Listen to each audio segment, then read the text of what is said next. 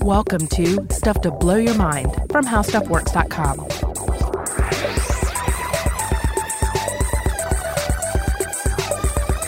Hey, welcome to Stuff to Blow Your Mind. My name is Robert Lamb. And I'm Joe McCormick.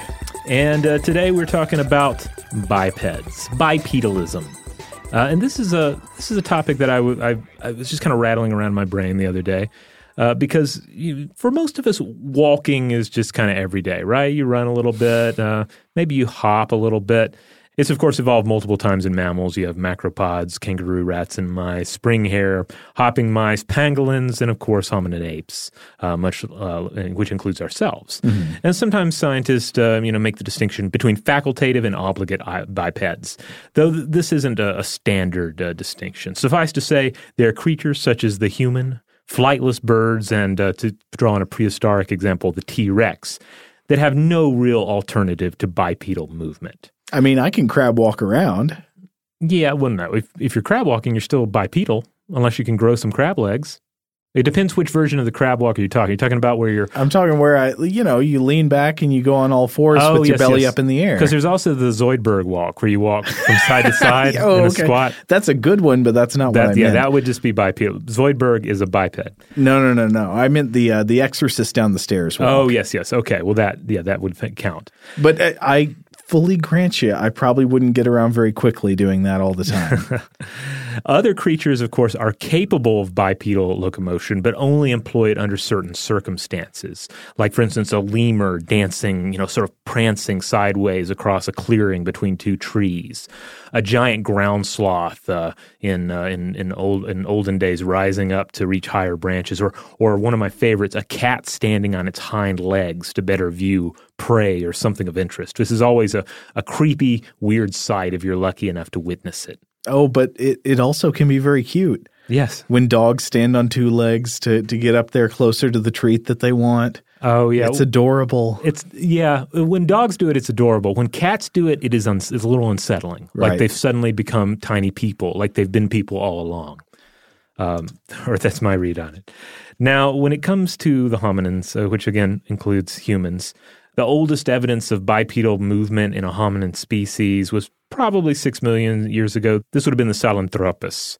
And there's some dispute over this, but at any rate, we were mostly bipedal by, say, 4 million years ago. Mm-hmm. We had a curved spine by 2.5 million years ago, and it altered our hip support by 1.95 million years ago. And we were fully bipedal by the time of Homo erectus, with signature pelvis and thigh bones evident in the fossil record. The legs lengthened over time, allowing for longer strides, everything that would enable the Ministry of Silly Walks to do its thing.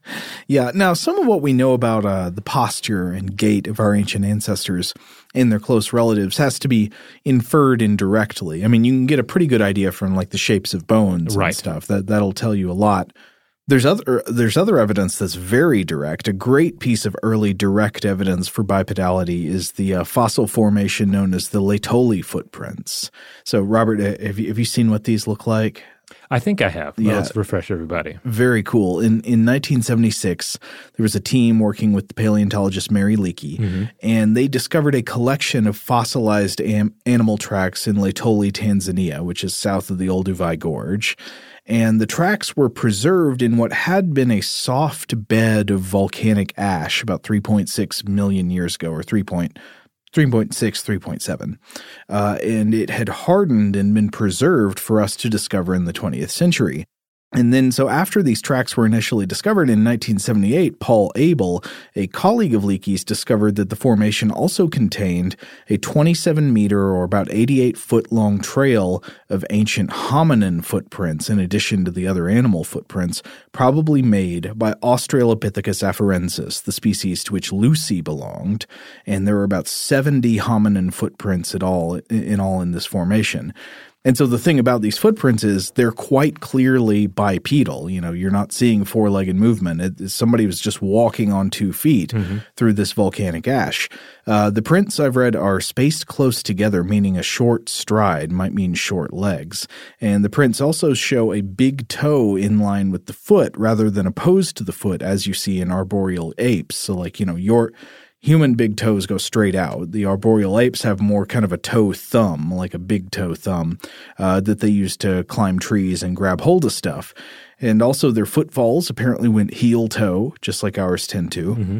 So by about 3.6 million years ago, we've got direct evidence that our ancestors and their close relatives were walking on 2 feet. And I also can't help but mention I've read, supposedly there's this story of how the prints were discovered because one of Leakey's colleagues, a paleoanthropologist named Andrew Hill, stumbled across the fossil formation when he and another colleague were running around throwing elephant poop at each other. Oh, well, you got to keep it lighthearted on the dig, right? So, like you said, we know all of this based on mostly fossil remains. And by this, we're looking at the bones of our ancestors and observing what the gradual shift to bipedalism did to us. And it certainly came at a cost. Yeah. Now, to be sure, it was worth it, I guess. I mean, it made it easier for us to pick up fruits and pick from low-lying branches. It gave us free hands for carrying food and also, very importantly, carrying tools. Carrying our young as well. It allowed us to rise up and appear larger and more fearsome to our enemies, our many enemies of the wild. This is something that I think we often don't think about, but unless you're being instructed on how to react to a bear in the wild, mm-hmm. They say make yourself as big as possible. Right. And certainly there are other animals that do just the same thing. But that's one of the strengths of being able to at least rise up on 2 feet. Yeah. Now, you can't know this for sure, but I tend to think that bipedalism is a sort of necessary precursor to advanced tool-using intelligence. I mean, you see some use of tools in quadrupedal apes, mm-hmm. but the fact that you're walking on 2 feet gives you free hands, and having free hands, it seems like suddenly you've got much more incentive to be using them for all kinds of stuff. Well, it's interesting when you think about the animals that do display some form of tool use. I mean, mm-hmm. certainly you have the apes, which are going to more or less align with the human experience of tool use. But then, mm-hmm. of course, you have like the corvids mm-hmm. And a few other birds that also use tools. Now, obviously, they are engaging in bipedal ground movement. Mm-hmm. Their wings are tucked away. But it's perhaps, it's a slightly different situation with birds because those wings do have a purpose. Mm-hmm. They've just specialized their beak functionality and have learned how to use tools with that. Yeah. The same is true of dolphins. They're using when they engage in tool use, they're using their snout.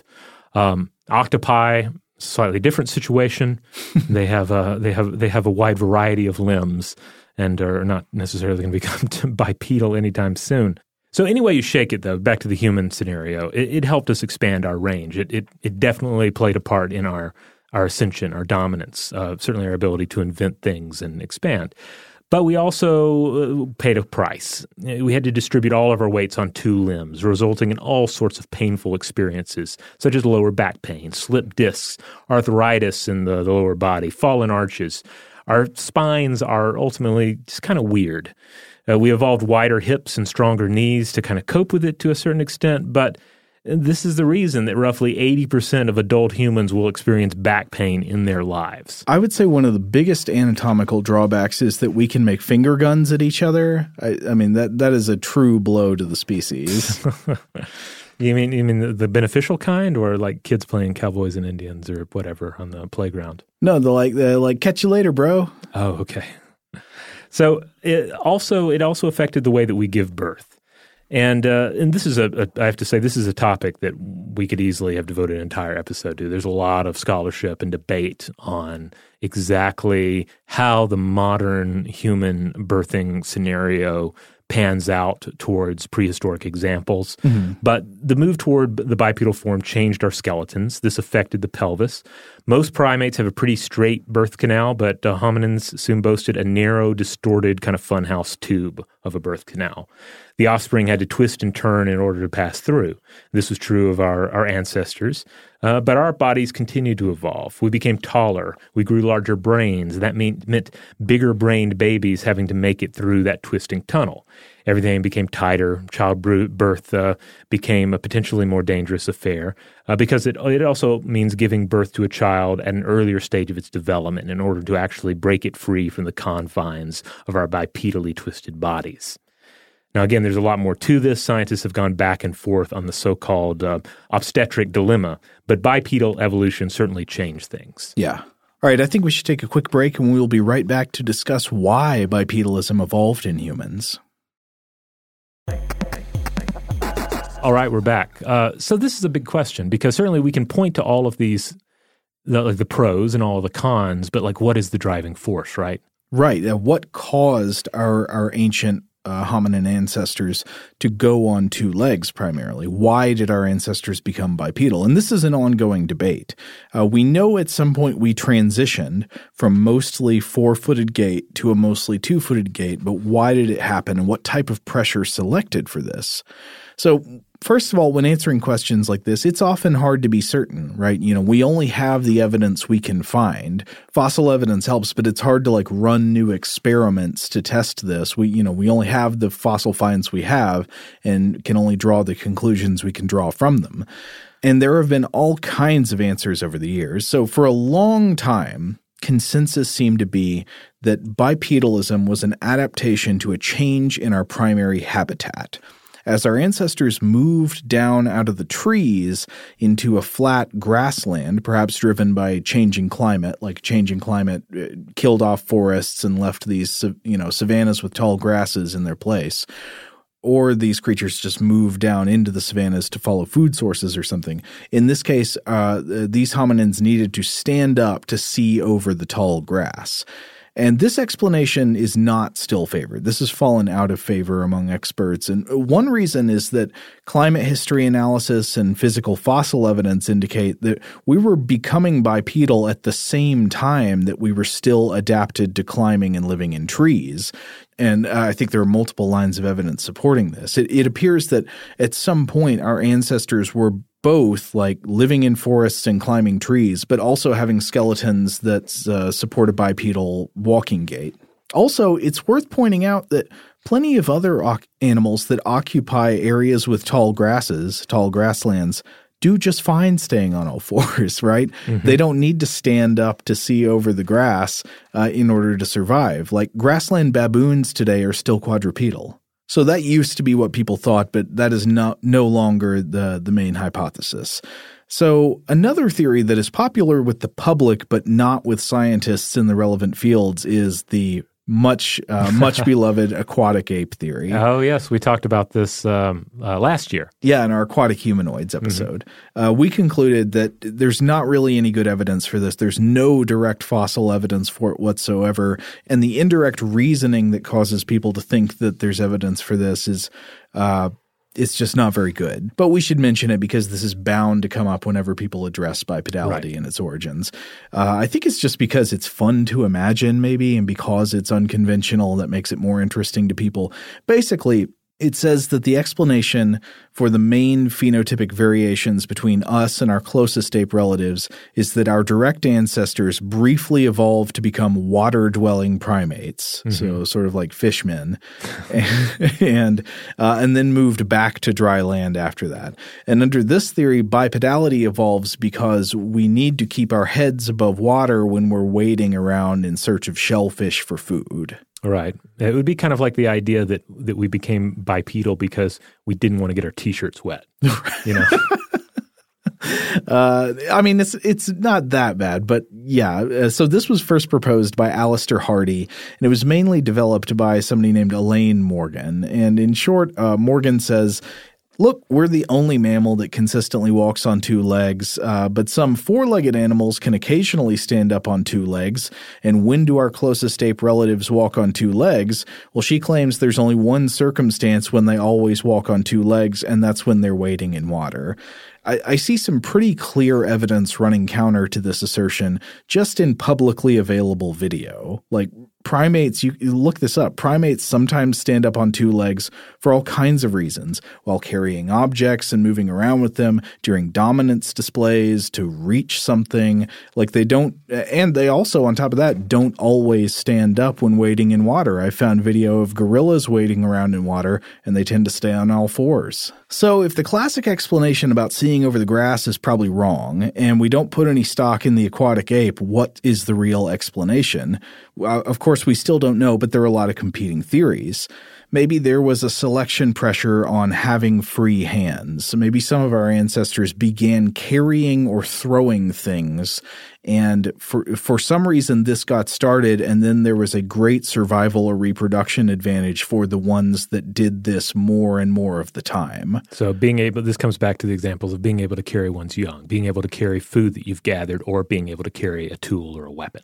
Say a nice, jawbone for smacking the other ape creatures around. Well, a big one I've seen suggested actually is throwing. Mm-hmm. Like if we evolved somehow a throwing hunting strategy where you would throw objects, that this could have spurred bipedality or some bridge to it. Mm.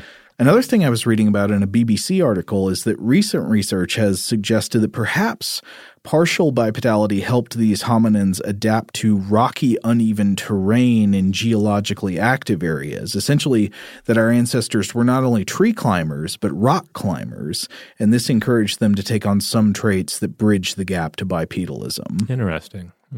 Another is, I guess, sort of the least interesting as an idea, but seems to have a lot going for it, and it's simply that a certain kind of bipedalism in tree-dwelling life became useful, as it is in many orangutans today. Like you can look at orangutans living in the trees that walk around on 2 feet. Like they'll reach up and grab branches with their arms over their heads while walking around on other branches with 2 feet. Yeah, it's just a great way to anchor yourself between a lower and upper branch. So there are a lot of competing theories. I know there are other ones we didn't even cover here, but this is an unsolved question. We still don't know the answer. Now, any way you shake it, we were not the first bipeds. No. Not by a long shot. Not even close.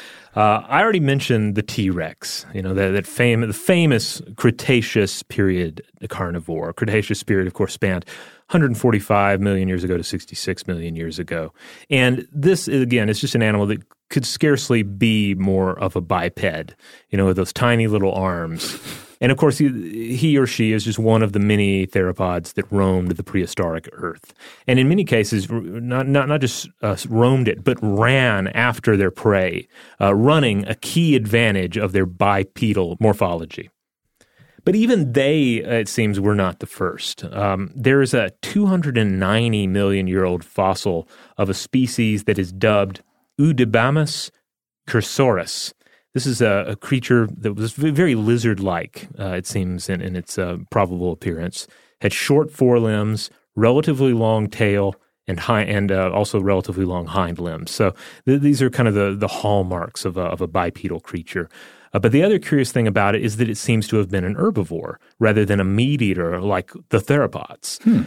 Therefore, it probably, paleontologists think it probably depended on bipedal running to flee from quadrupedal danger. Okay. And on the subject of dinosaurs and quadrupedal and bipedal arrangement, I found a 2005 article in Astrobiology magazine that brings up a species that is dubbed Massospondylus. And this is a prosauropod. Now, sauropods, as everyone remember, they're the giant Diplodocus, Brachiosaurus style kind of creatures.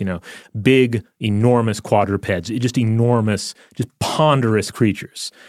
The prosauropods, unlike their descendants, they could rise up on their hind legs and go after food bipedally. So back in 2005, University of Toronto at Mississauga, that's UTM, biology professor Robert Rice, he looked at an embryo of one of these Massospondylus creatures, and he found the thing was that it looked like a four-legged sauropod. So he hypothesized that it would have grown into a full bipedal form as it matured. This is what he told Astrobiology magazine. Quote, because the embryo of Massospondylus looks like a tiny sauropod with massive limbs and a quadrupedal gait, we proposed in our paper that the sauropod's gait probably evolved through a phenomenon called paedomorphosis, the retention of embryonic and juvenile features in the adult. So this is interesting because we're talking about a creature that potentially adapted the bipedal gait, but then left it behind. Pediomorphosis, by the way, it's something we see today in various amphibian species. But for these sauropods, for the true sauropods, it would mean that they were essentially man babies of the prehistoric world. Like they simply no longer had to grow up. Like they were the biggest forest-eating dumpsters on the planet, and therefore they really didn't have to augment their more or less larval form anymore. You know, I have often wondered something when looking at bipedal theropod dinosaurs like the T-Rex. Just look at that powerful lower body and then the tiny little baby arms out front. If this dinosaur fell down or even just, went to have a little lie down in the meadow, how did it get back up? I'm not saying it would be impossible. It just seems very awkward. Of course, we're bipedal, and we can get up from the ground, but we have long arms and strong upper bodies to help us. Try lying down on the ground and then getting up without using your arms at all. You can probably do it, but it's not so easy, is it? And the T-Rex probably has an even lower relative center of mass than you, so what's going on? Like, was it this much of a struggle for the T-Rex every time it had to get up from the ground? That's a great question. Well, I've been wondering this for a while. I finally looked it up. There's actually a really good explainer on this in Scientific American provided by the paleontologist Gregory M. Erickson of Florida State University. And so here's what Erickson says. First of all, there has long been a dispute over exactly what the T-Rex's tiny forelimbs were for. Maybe, one idea says maybe they're just vestigial, meaning they're actually not good for much of anything at all, and they only existed in diminished form because the Rex hadn't fully lost them yet. And then the next idea says, well, maybe they're grasping arms used in copulation. And then the next idea says maybe there's some sort of meat hook for feeding chunks of flesh into the mouth, though this hypothesis was beaten down when it became clear that the arms of a T-Rex could not reach its mouth. Yeah, this is one of those things that when we went to the museum in Chicago, the Field Museum, that became obvious. When you go up to the arm, the fossil bones of a T-Rex's arm, they are the size of my arm. But the T-Rex is the size of like a 2-story house.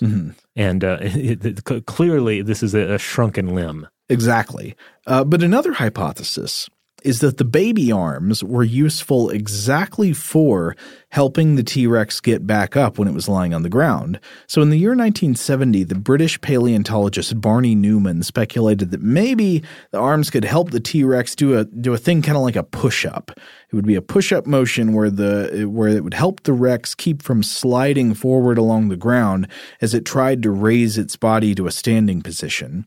Just imagine trying to rise without anything to brace you, like lie flat on your stomach and then try to push yourself up to standing using your legs alone. You might be able to do it, but it's not easy. It's a lot easier if you can use your arms. Right, and it requires a fair amount of sort of coiling and slithering around for most people, I think. And it's easier to imagine that kind of movement in our bodies as opposed to the T-Rex. Yes. So Erickson says, now we know more about the biomechanics of the T-Rex than we did back when these ideas were hypothesized. So, of course, number one, as we mentioned, the arms can't reach the mouth, so the meat hook theory, that's dead. One thing we have learned is that T-Rex arms were often broken during life as opposed to in an injury that immediately caused death. And this tells us some interesting things. First of all, it tells us that the arms were probably kind of bad at whatever the Rexes were using them for.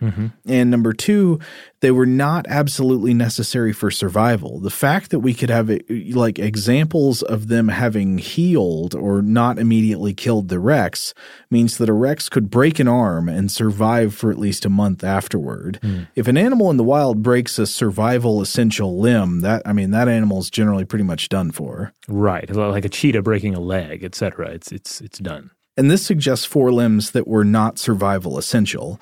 Also, though the Rex arms would have been strong by our standards, like he says they could probably curl 400 pounds, they would not have had strong enough bone structure in the wrists to lift what he calls large mechanical loads, and that would include the Rex's own body. So this means Newman's push-up hypothesis is probably wrong, right? That the T-Rex did a push-up in order to get up from the ground. So how did they get up once they were lying down? Well, Erickson suggests looking to birds who get up without the aid of forelimbs. And apparently what they do is they simply tuck their legs directly underneath their center of gravity and then push straight up. Actually, probably sort of the exact same thing you would do if you tried to stand up from the ground without using your arms. You try to gather your legs under you and then push up, right? Yeah, exactly. But also, theropod dinosaurs with tiny arms, like the T-Rex, would have had the aid of their tails to help gain additional leverage or bracing against the ground. So the way I'm imagining this, I could be wrong, but it's the same way you would brace your hands against the ground in front of you while extending your legs to stand up. Imagine a T-Rex maybe being able to brace its tail against the ground behind it while pushing up with its legs, a sort of backward standing. All of this, I think it's just another reminder that the T-Rex, one of the most famous dinosaurs, if not the most famous dinosaur, the specimen out there, and also one that we know a fair amount about. There are a number of fossils that have been found, and yet there's so much that we do not know about the T-Rex. There are things about it that we will never know unless we get that time machine to go back and start hunting them. Or we somehow bring them back to life with the Jurassic Park scenario. I propose a preemptive ban on dinosaur hunting. Before we have any time machines, we've got to get the regulations in place. That's right. We got to think ahead of our technology. All right, well, on that note, we're going to take a quick break, and we'll be right back. All right, we're back. All right, so one of the big questions I had, too, in all of this is, all right, we've looked at bipeds in prehistoric times. We look at the bipedal world around us. That the humans have built. We're always trying to figure out what's going on or what could be going on other worlds, what other kinds of life have evolved, are evolving, or will evolve in the future. So, assuming the entire universe isn't dead. Right. Other than us, which, might be. Right. So what's the deal? Would we find legged creatures on other worlds? And if we did, would we find bipedal creatures? We can certainly imagine extraterrestrial life that doesn't depend on legged locomotion, but intelligent life capable of achieving technology along the same lines as the human model. We've gone into this a bit in the past, discussing the notion of, say, a hypothetical aquatic species and what sort of technology they might be able to develop. As technology entails the manipulation of matter, one would need some sort of limbs of manipulation. Mm-hmm. Now, terrestrial nature provides us with other forms of manipulation beyond our hands and our arms. There are the arms and tentacles of cephalopods. One could maybe turn to pseudopods and other organisms. Those are not used for tool use, but if we're just imagining some sort of an organism manipulating things, I think pseudopods are on the table. I just had a crazy idea. What about a magnetic organism?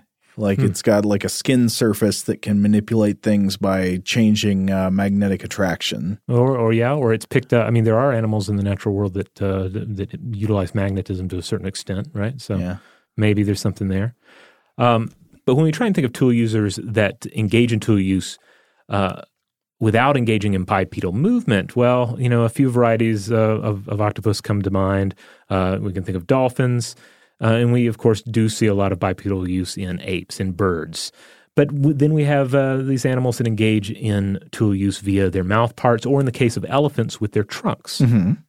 Ian M. Banks, the sci-fi writer, he actually explored this idea in his excellent novel Surface Detail. There are these creatures called the pavulians, and they're like an elephant-like quadrupedal species, but they have a pair of trunks that they use for tool use and computer interface in the front. Now, I was looking around for any writings on this subject, and I ran across this paper, Some Engineering Considerations on the Controversial Issue of Humanoids, by Giancarlo Ginta from the Department of Mechanics, and this is from the Politecnico di Torino. And this was collected in Cellular Origin, Life in Extreme Habitats and Astrobiology 2015. And Ginta actually lays out much of what I said concerning possible mobility methods and more in a very succinct way. He writes, quote, "Mobility of a living being is strictly linked with how it gets its food and energy. Autotrophic beings may not need any sort of mobility, while heterotrophic ones, and particularly predators, usually need to move to obtain food. Large animals either are supported on a solid surface, float in a fluid under the effect of hydrostatic forces, or fly using aerodynamic forces. Very small beings may use other supporting mechanisms, like surface tension, molecular interactions, etc. Since it is likely that an intelligent being has a minimum size larger than allowing to use these mechanisms, they will not be considered. Other solutions, like magnetic levitation or jets, are conceivable but are quite hypothetical and will not be considered. Okay. And he goes on to point out that most animals on solid surfaces do have legs, and that evolution on our planet, at least, is characterized by a gradual reduction in the number of legs. He continues, quote, "In general, the larger is the animal and the lower is the gravity of the planet, the easier it is to remain in equilibrium on a small number of legs, in the sense that the response of the nervous system to avoid falling down may be less quick. From this point of view, low gravity simplifies all operations related to motion." They go on to point out that the speed is important. The speed, of course, is important for survival and is an important factor in natural selection. And we can see this reflected in our dinosaur examples, right? Our prehistoric creature examples, because something like the T-Rex is running quickly to catch prey, as are its theropod kin. And then that earlier example, the kind of weird lizard herbivore, that would have conceivably been running to escape from predators. Seems another example where so much in evolution ends up having to do with speed. Yeah. Like, when we talked about the ideas behind what caused the Cambrian explosion. This is another big open question in paleontology and the history of biology and evolution. And one of the ideas there is that maybe suddenly the introduction of predation into the food chain drove an explosion in body plan adaptation, because suddenly things needed to protect themselves and move quickly in order to survive, or in order to, it'd still be in order to survive, to catch or evade predation. Indeed. So Ginta continues and says that all of this means there will be, quote, "a strong incentive to shift from walking, a sequel of static equilibrium positions, to running, which includes positions in which static equilibrium is not guaranteed. Large animals, possibly with a smaller number of legs, may have then an advantage, and bipeds are a very good configuration for beings having an adequate control system." This is interesting. So he's pointing out how one of the features of running is that like you can be off balance while you're running, because it's the same way like a bicycle works. A bicycle works because by maintaining speed, you could do this thing that you couldn't stay balanced at a lower speed. Yeah, I mean, if you're the T-Rex, ideally that herbivore is going to break your fall, and you're going to do it with the mouth wide open, right? They also touch on the fact that tool use and manipulation amounts to a shortcut in evolution. Quote, "objects that increase the potentialities of its body, working like prostheses." Why slowly augment your body over the course of long stretches of time when you can do something like this within a lifetime via tool use? Yeah. So they conclude that such an alien, if we're trying to imagine an alien emerging on another world, that it would need to have some sort of locomotion and some sort of manipulation organs. Quote, "the latter being best derived from locomotion organs like legs. The humanoid layout with 2 arms and 2 legs seems to be optimal." This is an interesting point. Yeah, I would have maybe said, okay, who knows how many legs an alien we encounter might have. But if it's moving around on land, I think this is some pretty solid reasoning. There tends to be evolution toward fewer numbers of legs over time to increase speed, and that this can free up other limbs for tool use, which seems to be an important part of tool-using intelligence. Like you wouldn't need tool-using intelligence if you didn't have hands to use tools with. Right. Yeah. It's an interesting paper. I'm sure there's some astrobiologists and biologists that might evolutionary biologists that may take issue with this, but I think the author makes an interesting argument here. And it also, as much as I love multi-legged aliens in my sci-fi, it also gives me a little support for visions of bipedal aliens being the dominant form in so many different science fiction visions. Now, this also makes me question what unexamined assumptions are we bringing on board yes. that could be clouding our vision right here? We're thinking, okay, I'm just trying to universalize about like the physics of planets and the principles of evolution and not be, Earth chauvinist. Mm-hmm. But I bet there are ways that we're somehow being Earth chauvinist that we're not noticing. Right. Yeah, and we haven't even talked about tails. I can easily imagine some sort of an alien creature with a prehensile tail. Mm-hmm. Or who knows, some other prehensile bit of their anatomy that they're able to use for tool use and manipulation. Well, to bring it back to the T-Rexes, I think we did mention this, but despite the fact that we don't have tails often form an extremely important part of bipedal locomotion. Mm-hmm. The tails are there to as a counterweight for the front of the body. If you've only got two legs and you're like a T-Rex, you're leaning forward. You saw these old pictures where people used to illustrate T-Rexes with their tails dragging on the ground. Mm-hmm. That That doesn't make any sense. They of course had to have their tails up in the air as a counterweight to the body so they could move. Yeah, I am also reminded of kangaroos who have, will engage in bipedal gaits, and their tail is often utilized as a third limb. Yeah. So yeah, there's a whole bunch that we could do there. I also have to say, there's a whole episode we should probably record on just bipedal robots and the attempt to create functional bipedal robots, and perhaps getting into the idea of why we want to do it as well. Because they've got to be like us. Got to be like us. We got to create a mechanical man. Yes. So we'll inevitably come back to that topic in a future episode. But for now, there you have it. Bipedalism, something we do, something other organisms do, something organisms have been doing on this planet for a very long time, and conceivably there could be other bipeds out there in the universe doing their thing as well.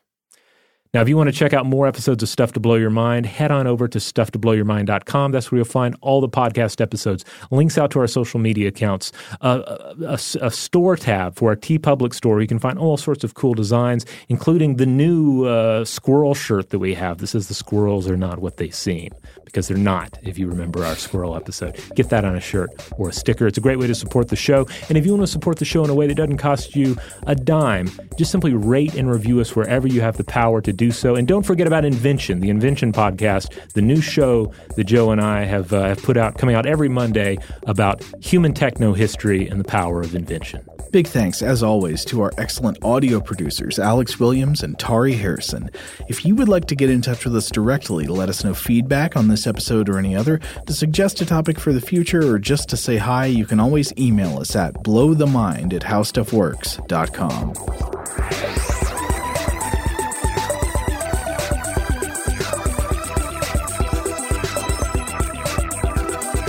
For more on this and thousands of other topics, visit howstuffworks.com.